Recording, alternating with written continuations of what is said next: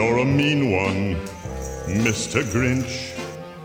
You really are a heel. You're as cuddly as a cactus. You're as charming as an eel, Mr. Grinch. You're a bad banana with a greasy black peel.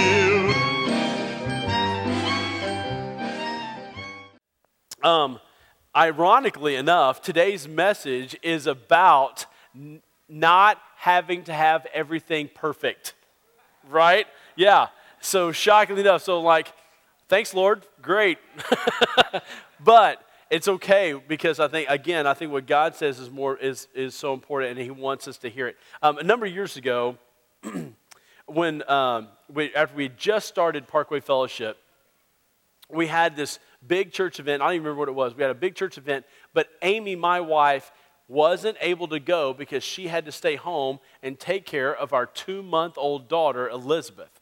And so the next Sunday, a lady came up to my wife, Amy, and said to her, she said, "Look, now that you're a pastor's wife, you need to start going to these kinds of things because people are watching."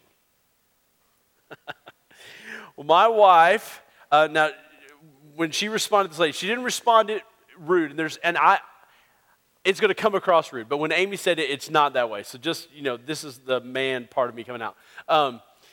So my wife turned to this lady, she said, "Well, now that I am a pastor's wife, I'm not going to be at everything. Sometimes I need to be home and take care of my family.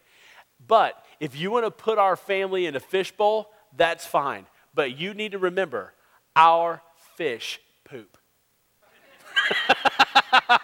And now, and Amy didn't say it rudely, but when she told me the story, I was like, oh! I was like, that's awesome. Way to go, baby. That's really good. But look, here's what you need to understand. Our family's not perfect. It's not. Our family's not perfect at all. Amy and I, we get into disagreements from time to time. But look, we always work it out. And we always end up doing whatever it is that she wanted to do anyway, right? My family's just like your family, right? And our kids aren't perfect. Our kids disobey. They get sassy sometimes. And Amy and I, we have struggles and strains about, finances and making sure we get our kids from this practice to that game to that rehearsal and just trying to coordinate all those kid activities and stuff. We struggle with all the same struggles that everybody struggles with. And sometimes we have people that we really love and care about. They'll say things that hurt our feelings. And sometimes I'll say things that hurt somebody else's feelings. Which, by the way, let me just, I do want to pause right there for just a second. If I have said something in the past that has hurt your feelings, I want you to let you know, I'm very sorry for that. It was completely unintentional. And so if I've hurt your feelings, please, would you forgive me for that? And I'm asking for your grace. Because I promise you, it's been completely unintentional. I would never, ever do that.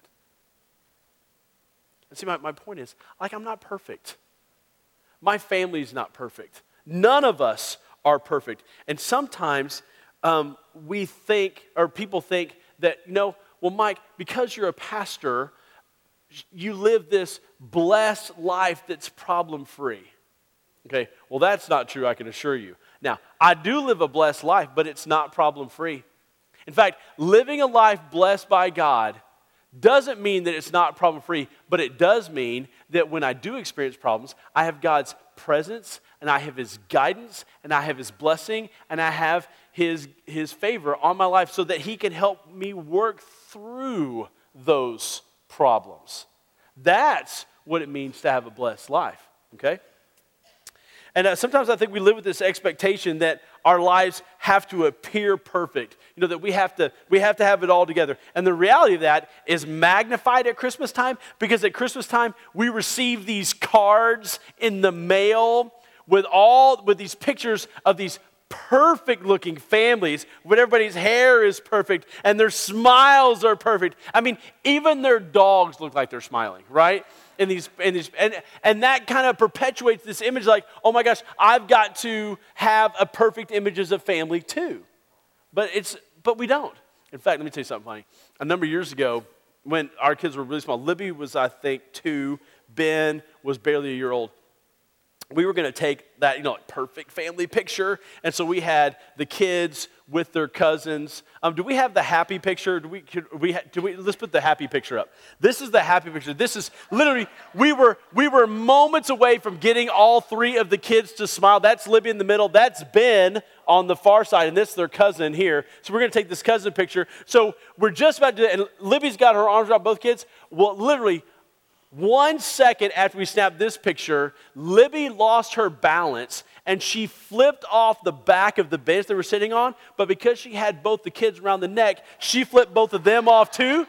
And then here's the picture we got after that. Yeah, that's what we got. And we've got 30 of these. Like, this is where all the pictures came out after that, just like this, because they were just calling. And get this. This sort of thing doesn't change as they get older. We posed for another family portrait last year. Here's what we got. Yeah. Isn't that fabulous? Yeah. So look, all right, we can take that down now.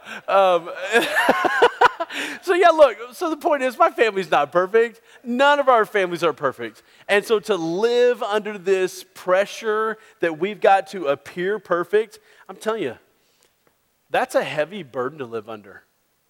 I mean, it really is. And here's the thing. People don't believe that our families are perfect anyway. You know why? Because all fish poop. All of them do. There's no such thing as a perfect family. But trying to maintain a perfect image is something that the devil wants you to try to maintain because he knows that that is a crushing weight to try to live under. And it will steal our joy and our happiness faster than anything else. And it'll ruin Christmas. And it'll ruin a picture-perfect family from the inside out. And it gets our eyes off of Christ at Christmas time.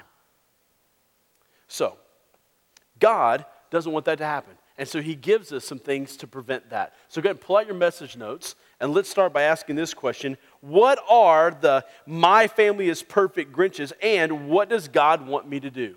Well, the first Grinch is the perfect image Grinch. It's the perfect image Grinch. Even Mary and Joseph on that very first Christmas, they had to fight. They had to fight this perfect image Grinch. Let me show you. We pick up the story just after the angel has told Mary that she is about to become pregnant, even though she's never had sex and she's not married. So, here's what happens. Let me turn my Bible around the right way. In Luke chapter 1, verse 34, here's what happens. Mary said to the angel, "How can this be, since I'm a virgin?"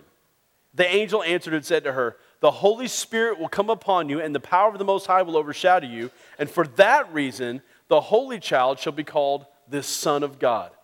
And behold, even your relative Elizabeth, who has also conceived a son in her old age, and she who was called barren is now in her 6th month. For nothing will be impossible with God." So here's Mary. She's this wholesome, godly, upstanding, well thought of, admired young lady in the community, which, by the way, is exactly why God picked her to be the mother of Jesus. But Mary knew that what was about to happen was going to be scandalous. She knew what people were going to think about her and Joseph. She also knew that the line of, no, it was God that made me pregnant, was not going to fly for most people. So this picture-perfect image of who she was, like that was about to disappear. Even though she'd never done anything wrong, even though she was completely innocent, even though she had done everything that God had asked her to do and she was obedient. But she knew that this picture-perfect image was about to be shattered. And look what she says to the angel. Look at her response. Look at how she handled it. She says this, verse 38. "I am the Lord's servant," Mary answered. "May it be to me as you have said." Then the angel left her. See, the Grinch of the perfect image tries to get you to believe that you've got to impress other people by being perfect. You know, that the decorations are perfect, that the kids are perfect, that the job is perfect, that the career is perfect, that the hair is perfect, that the body is perfect, that everything in our houses and our lives are just perfect, perfect, perfect, perfect, perfect. When inside you know that it's not. Like you know that it's not perfect.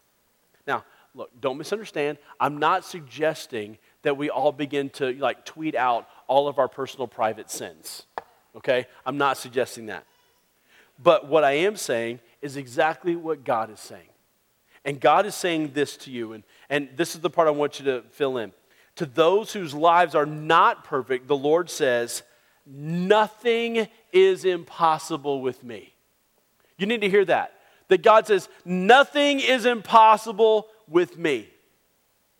In fact, I want you to look at what the angel says to Mary in verse 37. Go back up and look at it. The angel says, for nothing is impossible with God. I want you to underline verse 37.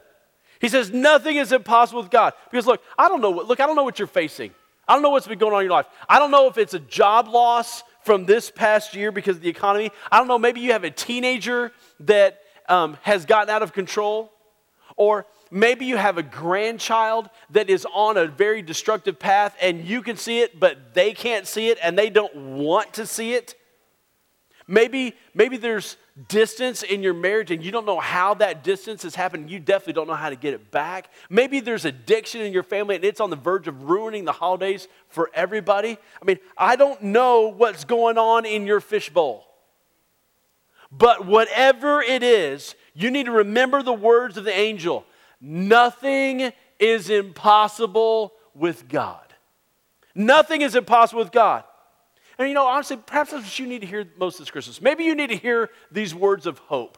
That nothing is impossible. That means that things don't have to stay as they are.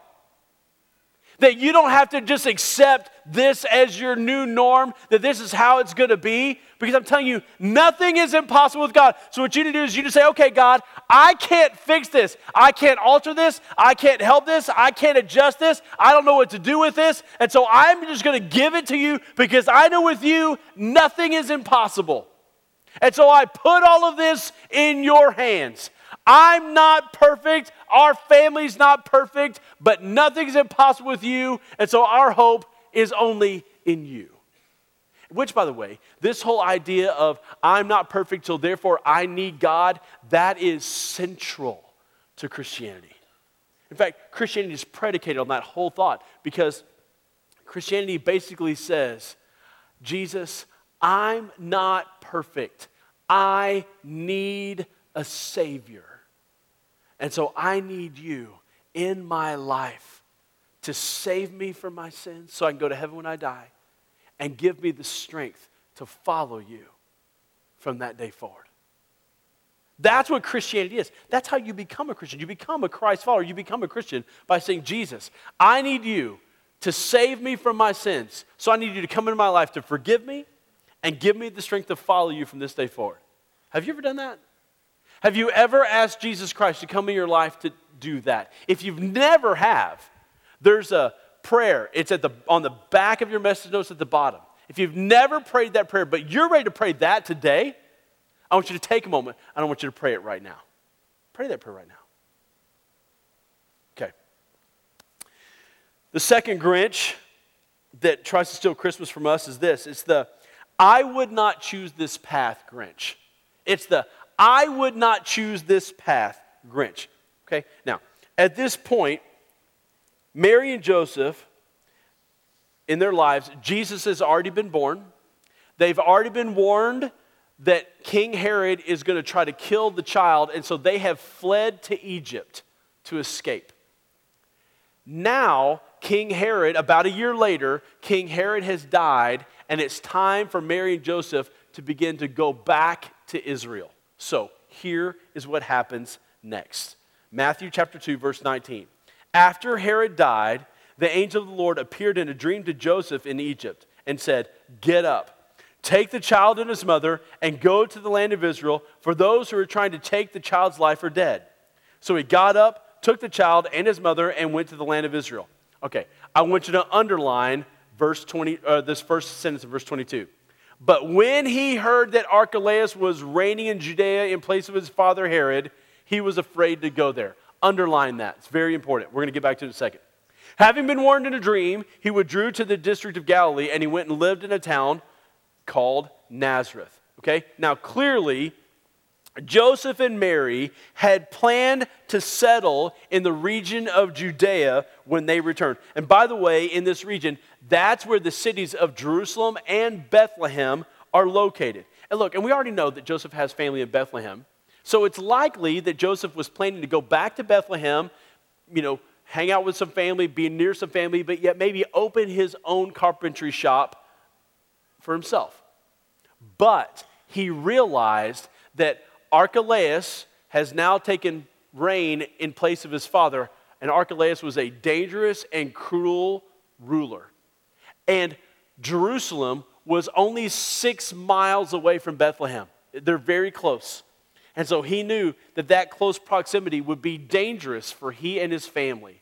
So Joseph and his family decided not to return to Bethlehem, but instead to go to Nazareth, which is like 90 miles to the north. We also know from the culture of their day that adult children who lived in the same town as their families generally would live with their parents in the same house if there was room. And if there wasn't room, they would simply add on a room to their house. So it's most likely that Joseph and Mary and their new baby moved in with Joseph's mom and dad, or maybe added a room onto their house and lived there. But, look, we know from what we underlined that moving back in with his parents in Nazareth was not Joseph's first choice. He wanted to strike out on his own. He didn't want to go back to his hometown. But that's not how it worked out. In fact, there's a lot of things in Joseph's life that didn't work out like he had planned. Okay? Get this. Mary got pregnant before they got married. They had to travel to Bethlehem when Mary was 9 months pregnant to pay taxes. Ugh. Jesus was born in a barn. They had to flee the country because someone was trying to hunt their child down to kill him. And now they're moving back, and they can't settle where they want to. Instead, they've got to move in with Joseph's parents. Things are not working out like Joseph had wanted. This is not the path that Joseph would have chosen for his life. But did Joseph let it ruin his life? No. Did Mary let it ruin her life? No. In fact, Mary and Joseph go down in history as some of the greatest people because of their faith in following God. So here's the lesson that God has for us this morning. This is the part I want you around. This is your fill-in. Who I am is more important than where I am.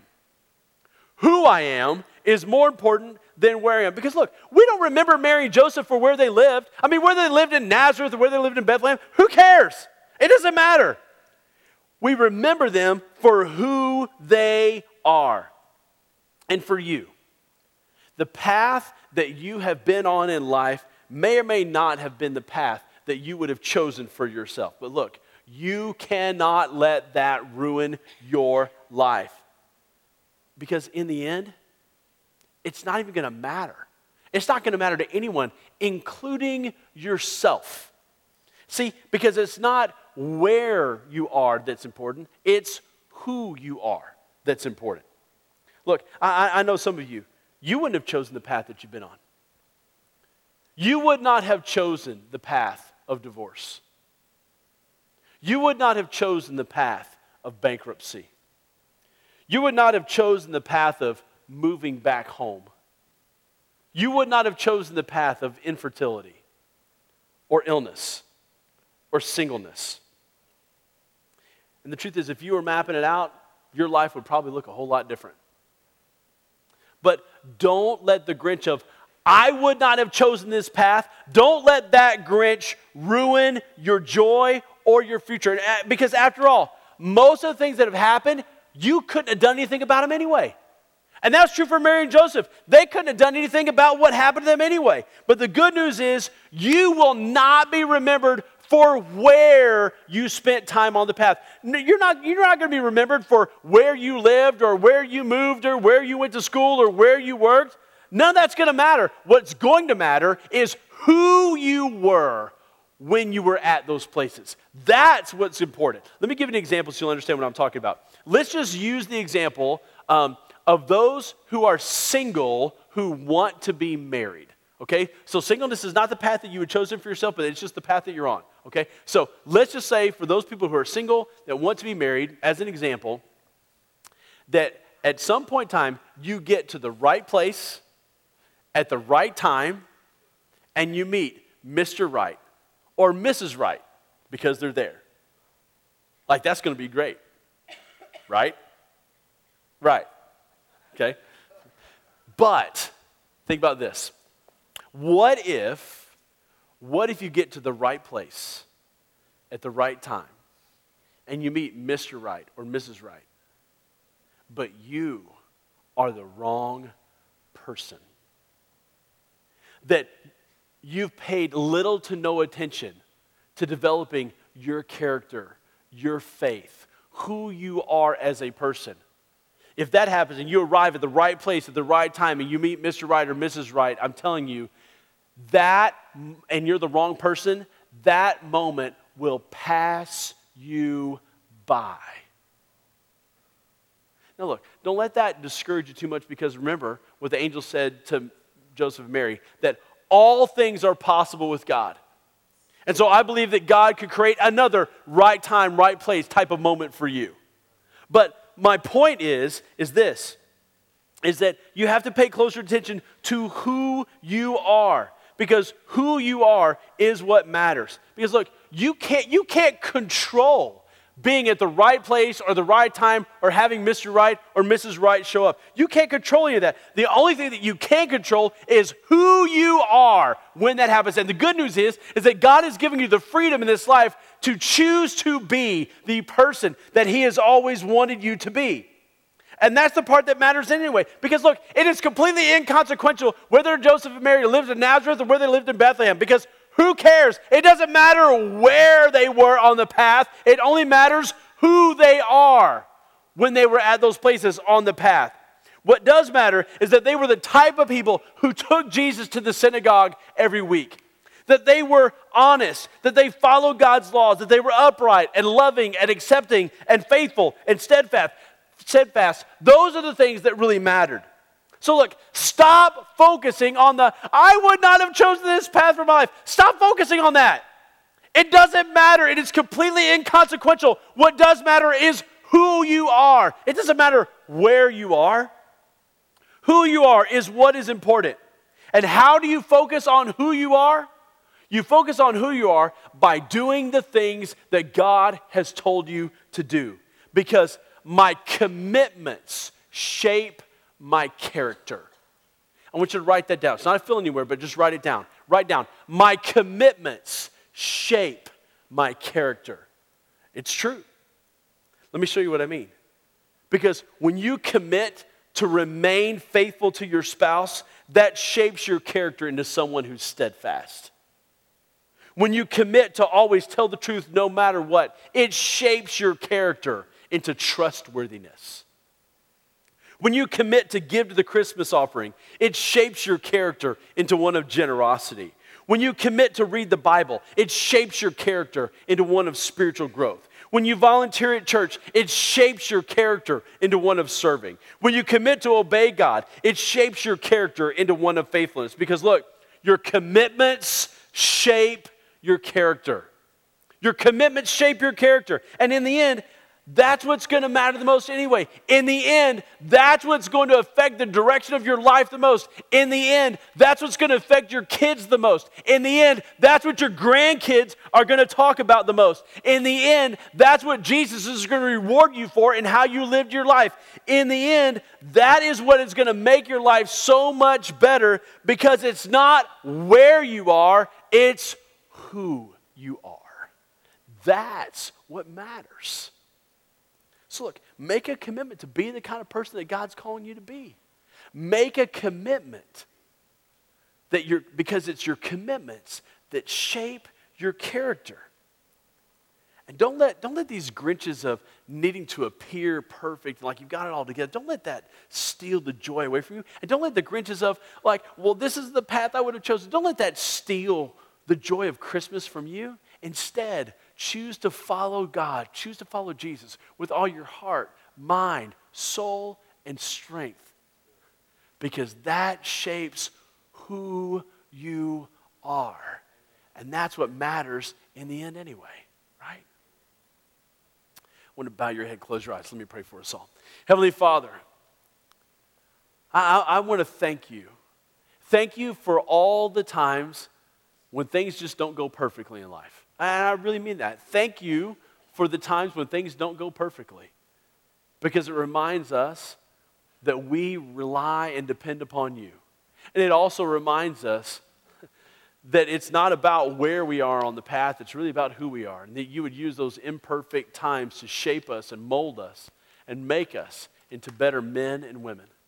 And so, Heavenly Father, I want to say thank you for those imperfect times. And I ask that you would help all of us during this Christmas season to focus on who you are as you focus on developing who we are. And so I ask that you would do all this for your glory in our lives. In Jesus' name we pray. Amen.